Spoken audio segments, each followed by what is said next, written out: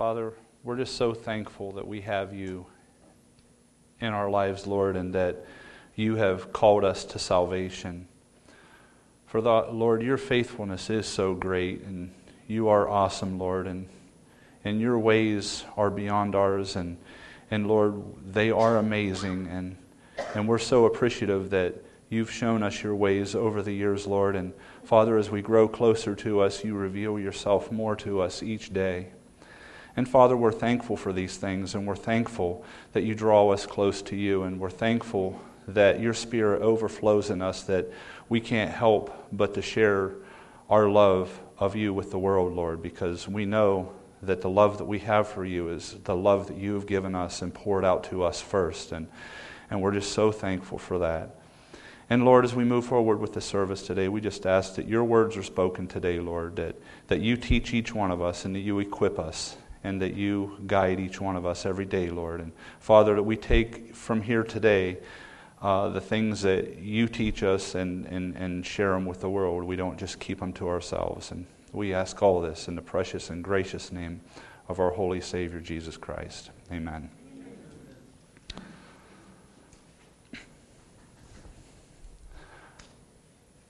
The Lord has been really good to me and my family, I know. And I'm sure that he's been good to everyone in this congregation too, because every one of you look out there and you're healthy, and he's fed you and he's clothed you and taken care of you. And he is an amazing God. And this amazing God that we serve wants our lives transformed. He wants to make us new. And if you're a believer, you've experienced that transformation, and it's much like the transformation of a caterpillar to a butterfly. And the caterpillar, when it's born and it's walking the earth, it can't fly. All it can do is walk and eat and grow, and eat some more and walk. And one day it goes into this cocoon-like apparatus hanging from a tree, and literally is transformed from what it once was to what it now is, a butterfly who is vibrant and bright and flies around and sees the world in a completely different way, in a completely new way. And you know, God wants that for each one of us. He wants us to be transformed, to have that old person die and a new person living. And that's what I'd like to talk about today. And the title that I used for the sermon today was Off with the Old. And we're going to start out in Ephesians chapter 4, starting in verse 17. So I tell you this, and insist on it in the Lord, that you must no longer live as the Gentiles do, in the futility of their thinking. They are darkened in their understanding and separated from the life of God because of the ignorance that is in them due to the hardening of their hearts. Having lost all sensitivity, they have given themselves over to sensuality so as to indulge in every kind of impurity with a continual lust for more. You, however, did not come to know Christ that way. Surely you heard of him and were taught in him in accordance with the truth that is in Jesus. You were taught, with regards to your former way of life, to put off your old self, which is being corrupted by its deceitful desires, to be made new in the attitude of your mind, and to put on the new self, created to be like God, in true righteousness and holiness. Therefore, each of you must put off falsehood and speak truthfully to his neighbor, for we are all members of one body. In your anger, do not sin. Do not let the sun go down while you are still angry, and do not give the devil a foothold. He who has been stealing must steal no longer, but must work, doing something useful with his own hands, that he may have something to do to share with those in need.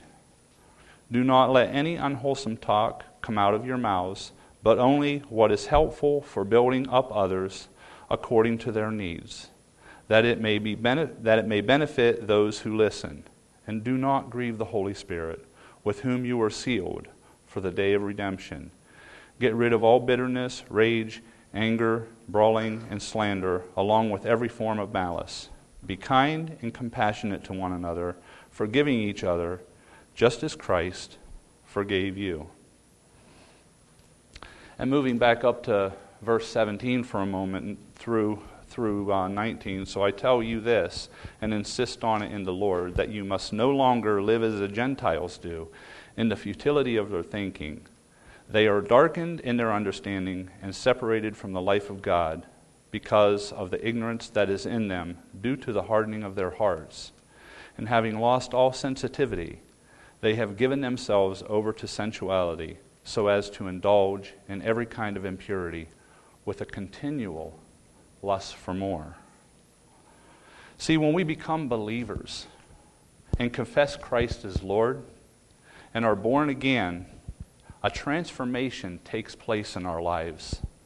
It takes place in our basic nature. It is a more radical change than will happen on the day that we die. We have heard of several people in the congregation here of family members who have died and moved on. The transformation that's taken place in their life at that point was not as radical as the transformation that took place in our lives on the day of our salvation. You see, when a believer dies, he's already been fitted for heaven. The day that we were born again, we were already fitted for heaven. We have already become citizens of the kingdom of God, haven't we? We already belong to the kingdom of God. We are part of the kingdom of God. This church is part of the kingdom of God. The church makes up a big part of the kingdom of God. And when we die, we simply begin to experience in a perfect manner the divine nature we possess since the day we became born again.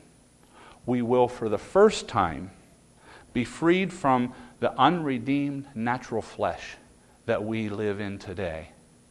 The flesh, the body that causes us much grief and difficulty in our lives. When we receive our glorified bodies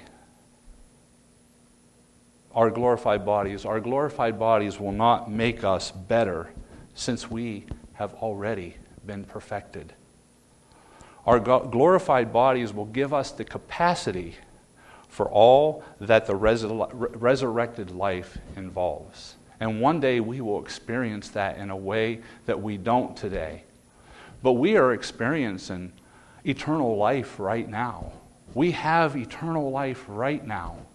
We are children of God today. We are part of the kingdom of God today. Our lives have been transformed. Our old life does not exist anymore. We must remember that salvation is not an improvement on what our old life was. It's not an improvement on that. It's not an improvement on what has previously existed. It's not an improvement on our flesh. Our salvation is a total transformation of who we are. We are made new in Christ Jesus. As believers, we have a new mind.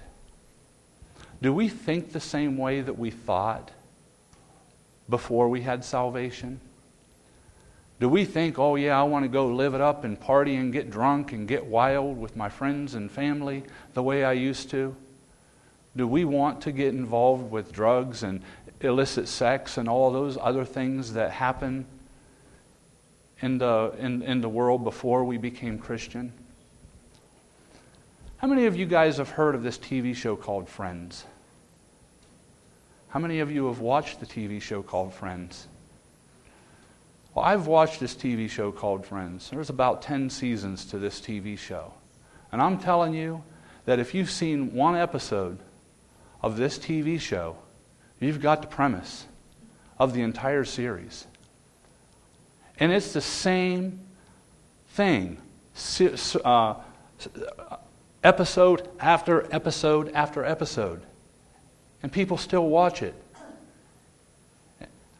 How many people here's life is better because they watch a show like that? How many of us gain wisdom and instruction by watching a show like that? That show gives you an idea, if you watch an episode or two of that, of the total depravity of mankind and the depravity of our minds. And we'll sit there and laugh at the show and laugh at the commentary of the things that's being said. What is that teaching us? I'll tell you one thing that it demonstrates to me, that even as a Christian, we still have sin in our lives, and that sin that is this old flesh will respond to that negative input that we allow to come into our mind, won't it? And we will respond in kind to what we're observing. And I'm not suggesting that we should by any means watch this show, because it's like I said, it speaks for itself. If you've seen episode 1, you've seen the last episode of the last season. It's all about sex. It's all about me. It's all about how I can take maybe advantage of somebody else. That's all that show's about. And if you look at life of people around you, and I work in a factory, and let me tell you, the life of people around me really line up with what I see in that TV show. It's the same kinds of things, the same kind of responses, the same kind of living. The one thing that the TV show does is it glorifies that, doesn't it? But with us and our transformed lives, who do we want to glorify and who do we want to honor? It's God, isn't it? We want to honor Him. We want to praise Him. And we should be examining what we're watching on a television set, shouldn't we? We're different than the people in the world. What are we telling somebody of the world when they come into our house and see something like that on our TV? Am I telling them that I'm different than them?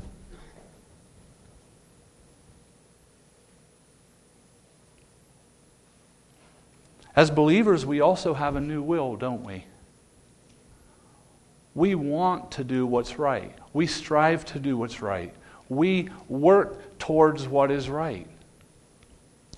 And God has put that within us, that we want to do what's right.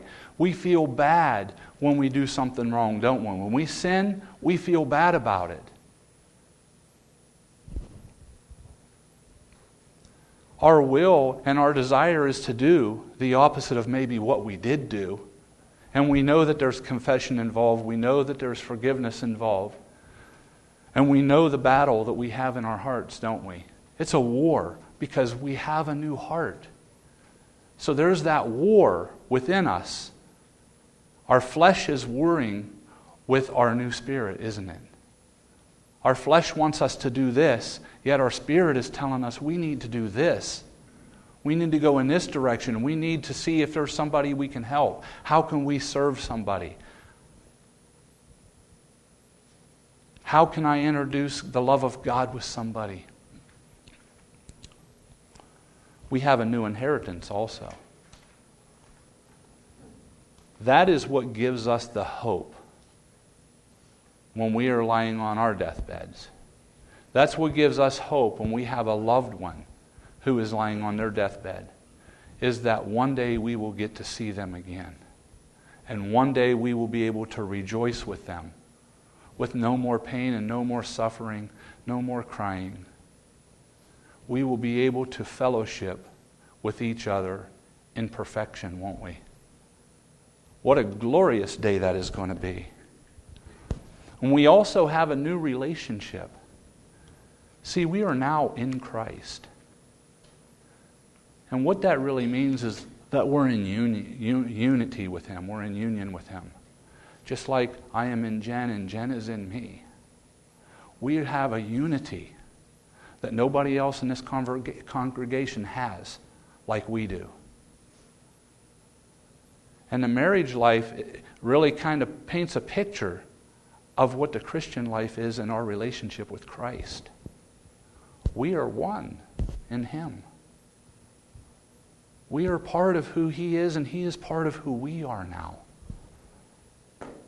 And we also have a new power to overcome sin, power to say, no, that's wrong. I'm not going to do that. I don't want to do that. And we know that Paul, you remember the Apostle Paul said he beat his body into submission, didn't he? And he says, why do I do the things that I don't want to do, but yet I don't do the things that I want to do? That's his spirit warring with his flesh. The same thing that we experience. But Paul never said that he didn't have the power to overcome it. If he kept his eyes on God, he could overcome that sin just as we can. If we are being tempted, we can overcome it. God has made it possible. There is no temptation that has taken you but such as is common to man, but God is faithful and will provide a way to escape that temptation. He doesn't leave us powerless. He provides a way of escape. And we also have a new knowledge, don't we? A knowledge that one day we're going to be in the presence of God. A knowledge that we know the difference between right and wrong, and we know that we should be fighting against the wrong that our flesh is trying to convince us to do. And a new wisdom. Our perception is different, our understanding is different, and our righteousness is different because we have the righteousness of God within us. We are sealed with His Spirit, guaranteeing our inheritance into the kingdom of God. How can we not be different? How can we not let the Word of God well out of us? We are overflowing with His Spirit. We have a new love, we have new desires, and we have a new citizenship,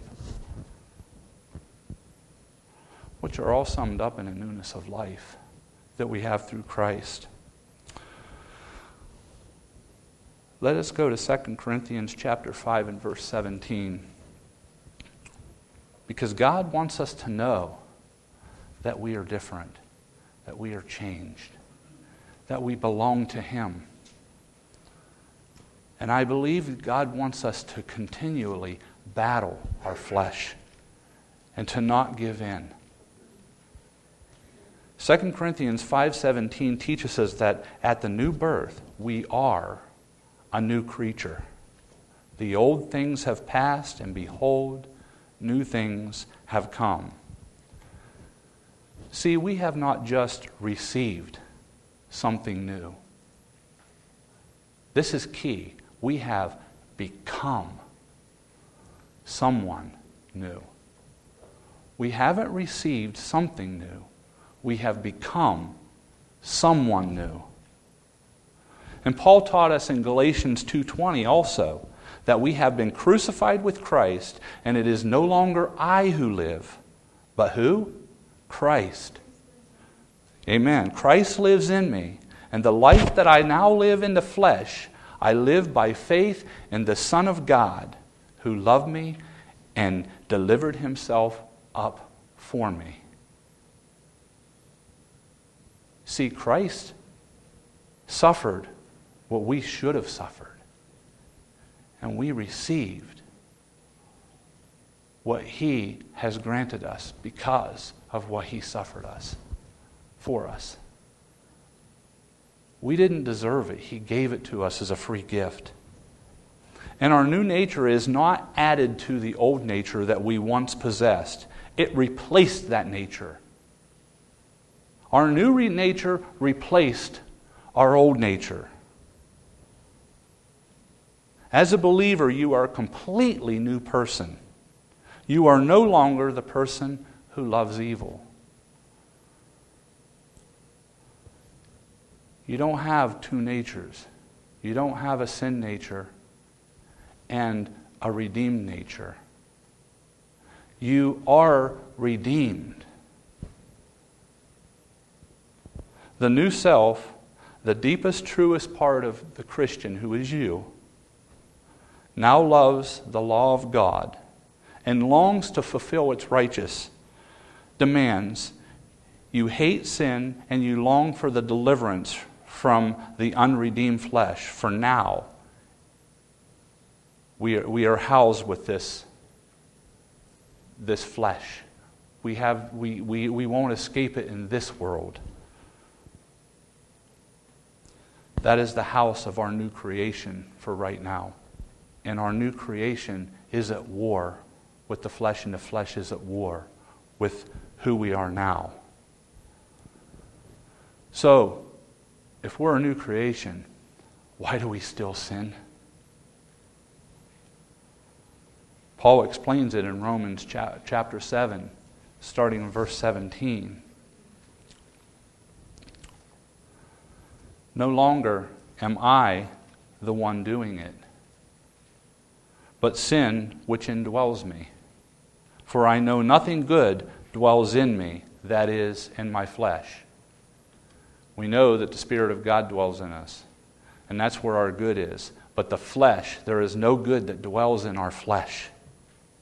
For I know nothing good dwells in me, that is, in my flesh, for the wishing is present in me, but the doing of the good is not. See, we desire always to do the good things and to do what is right. But there are times, though, that we yield to our flesh, don't we? There are times that we yield to our flesh. But Paul says here that in those times that we yield to our flesh, that it is not us, it is not I, the new creation, who is committing the sin. It is the flesh that is committing the sin. We have been changed and transformed. And we know we can come before God and bring that sin before Him, and He has forgiven it.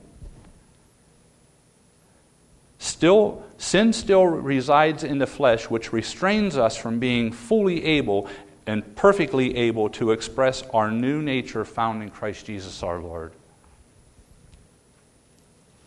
The old self dies, the new self lives.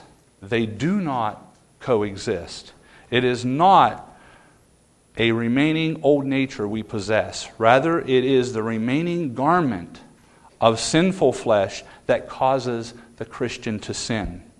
We are a completely new person in Christ, clothed in the filthy garments known as the flesh, which continues to hinder us and contaminate our living a completely pure life in God.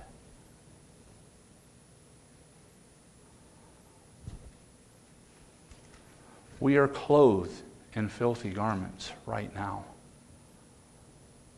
But though the day that we die, we will be clothed in the righteousness of God. We will not carry this sinful flesh any longer. What a day of rejoicing, brothers and sisters, that will be when we no longer will sin or fall short because of the flesh that we carry around with us. We have residing sin, no question about it, but we can rejoice in this, knowing that it is not a reigning sin in our life. It is a residing sin, not a reigning sin. Christ reigns in us. Christ reigns in you. We are a new creation in Christ, awaiting the full salvation which we will one day receive. And on that day there will be great rejoicing as we are completely released from the grip of sin and freed to glorify and praise God, totally unhindered or restrained by sin.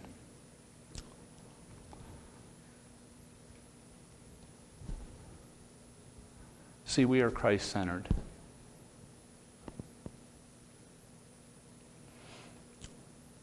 The new walk in Christ is the exact opposite of the walk that we had in our old flesh. Whereas the flesh is self-centered and futile, the new creation is Christ-centered and purposeful. Has anybody in here ever read Stephen Covey's book, The 7 Habits of Highly Effective People? You know what I like about principles? They don't change. They are standard bearers. Principles come from God. Would you agree with that? That principles come from God. Good and true principles. And there really are 7 principles here. Would you agree that when we're proactive, we can make things happen? I like sometimes the thing that Eddie says, if it is to be, it is up to me. But you see, it's not really up to me. It's up to God working through me. But I have to step out in faith, don't I? So I have to be proactive in my relationship with God, right? Proactivity is very important. If we sit on the couch and be a couch potato and do nothing, how much are we going to accomplish in our Christian walk? What are we going to say to God when we stand before Him one day and we're telling Him all the excuses of why I couldn't instead of why I did? Be proactive. Right? That's number one. The number 2 principle is to my mind just drew a blank. Sorry, but the number 2 principle. Give me a second. Is to begin with the end in mind. How many people in here start a project without looking at where the finished product's going to be? Have you ever built something and said, I don't know where it's going to go, but I'm going to start building it anyhow? Or do you have a plan? Right? You want to have a plan. Begin with the end in mind. If you don't know where you're going, how are you going to get there?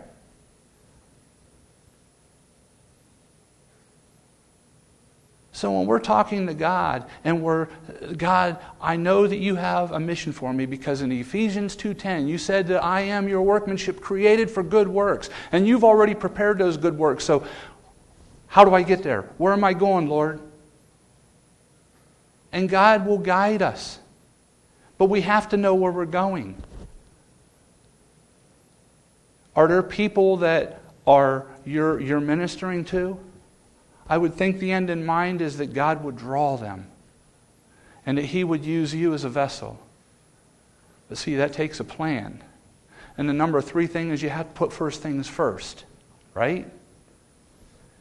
You can't do the last thing first. You have to do the first thing first. Where's your relationship at? Are you doing the things that God expects you to do? Are you walking the life that God expects you to walk? First things first is your life has to be in order. But when your life is in order, you can start to move to the next step and the next step. It's amazing how things happen. And another one is think win-win. Right? We've already won. We have salvation. But we have family members, friends that we love. And we want them to have that win also, don't we? We want them to have the benefit of salvation as well. Are we going to keep it to ourselves? Or are we going to step out in boldness that God will give us the words to say and speak, and that we will live a life that is representative of who Christ is? See, if you're going out and you're getting drunk every week or every day or whatever, and you're doing the things that are wrong to do, what kind of testimony really are you to that person? Your house has to be in order to think win-win. And then when you're sharing your faith with somebody, number 5 is really, really, really important. Seek first to understand, then to be understood. Because if you don't understand what the person's hang-ups are and what their objections are and what their problems with God is, how can you possibly share with them anything about God and them really listen to you. So first thing you have to do is you really have to understand, why don't they believe? What are your hang-ups? Why don't you believe that God died for you? Oh, you don't believe that God would let something bad happen to one of your loved ones. Okay, we got a good start there, right? And we can probe a little bit more and get more information and really understand where that person's coming from. See, because when we have more information, God's able to work through us in a better way. Just like when we know the Scriptures, God can call them to our mind. When we know the person we're talking to, God can frame the conversation that we're going to have in a way that will be meaningful to that person. Number 6 is to synergize. See, once you understand where the person is coming from and they begin to understand you, a synergy begins to take place. Just like the synergy between a husband and a wife, or between you and Jesus. There is a connection. And when you have that connection, then the number 7 thing happens naturally. Just sharpening the saw. And what is that? Keeping yourself in the Word, keeping in prayer, depending on God and loving Him, and trusting He will lead you. God loves every one of us, not just us, but every single person in the world who don't know Him yet. He died for them too. So our lives have to be Christ-centered. And we have to know the truth of God.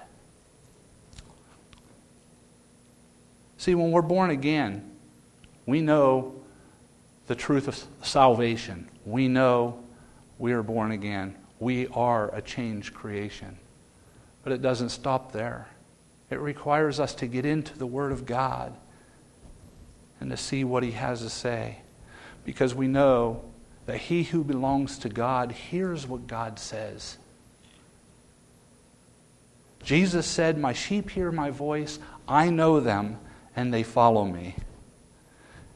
And in Acts 3, starting in verse 22, Moses said, "The Lord your God will raise up for you a prophet like me among your own people who must listen to everything he tells you. Anyone who does not listen to him will be completely cut off from among his people."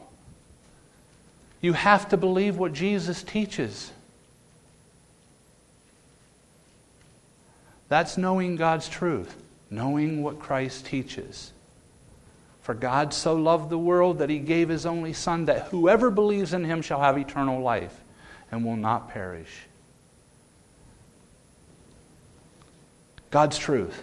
You got to know God's truth.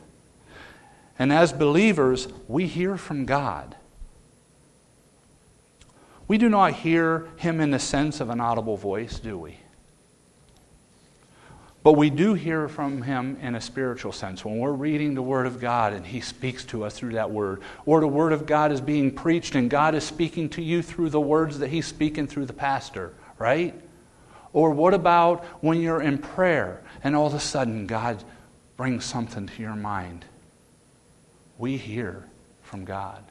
After all, he dwells in us. He is in us when we are in him. In Christ, again, means that we have union with him. And unity in Christ happens only because we have salvation, and he has provided that for us. For those who live life without Christ, they are likely to be cynical about the truth and may ask, as Pilate did in John 18:38, "What is truth?" And in asking the question, they really do not expect a satisfactory answer. But when they ask you that question, they're going to receive more than an adequate answer, aren't they? They're going to know truth is found in Jesus Christ. That's where the truth is. Pilate was asking the truth. What is truth? Standing right before him. However, as Christians, we can confidently say and know the truth of Christ is in me. We know that the Son of God has come and given understanding so that we may know Him who is true, and we are in Him who is true, even in His Son Jesus Christ. He is the true and eternal God, and that's in 1 John 5:20. So you see, we've been freed from the old. We no longer are the old man. We are the new. The new. God has changed us. We no longer live for sin. We no longer love sin. We love righteousness. We possess God's love. And when we possess God's love, we should have a deep love for others, shouldn't we? He is in us, and we are in Him. We have the power to overcome sin and achieve marvelous things by the power and strength of God that is found in us. God has never left us powerless. And if we feel powerless, it's because we do not have our dependence on God. And when we put our dependence on Him, you will see the power of Him well up in you.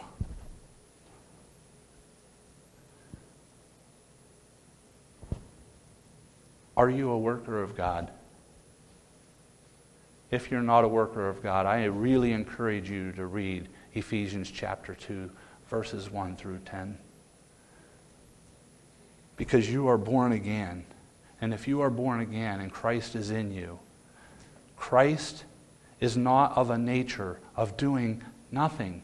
He is of the nature of one who is continually doing. There is purpose in what Christ does. There is purpose in Him drawing you to salvation. Ephesians 2:10 will give you that purpose.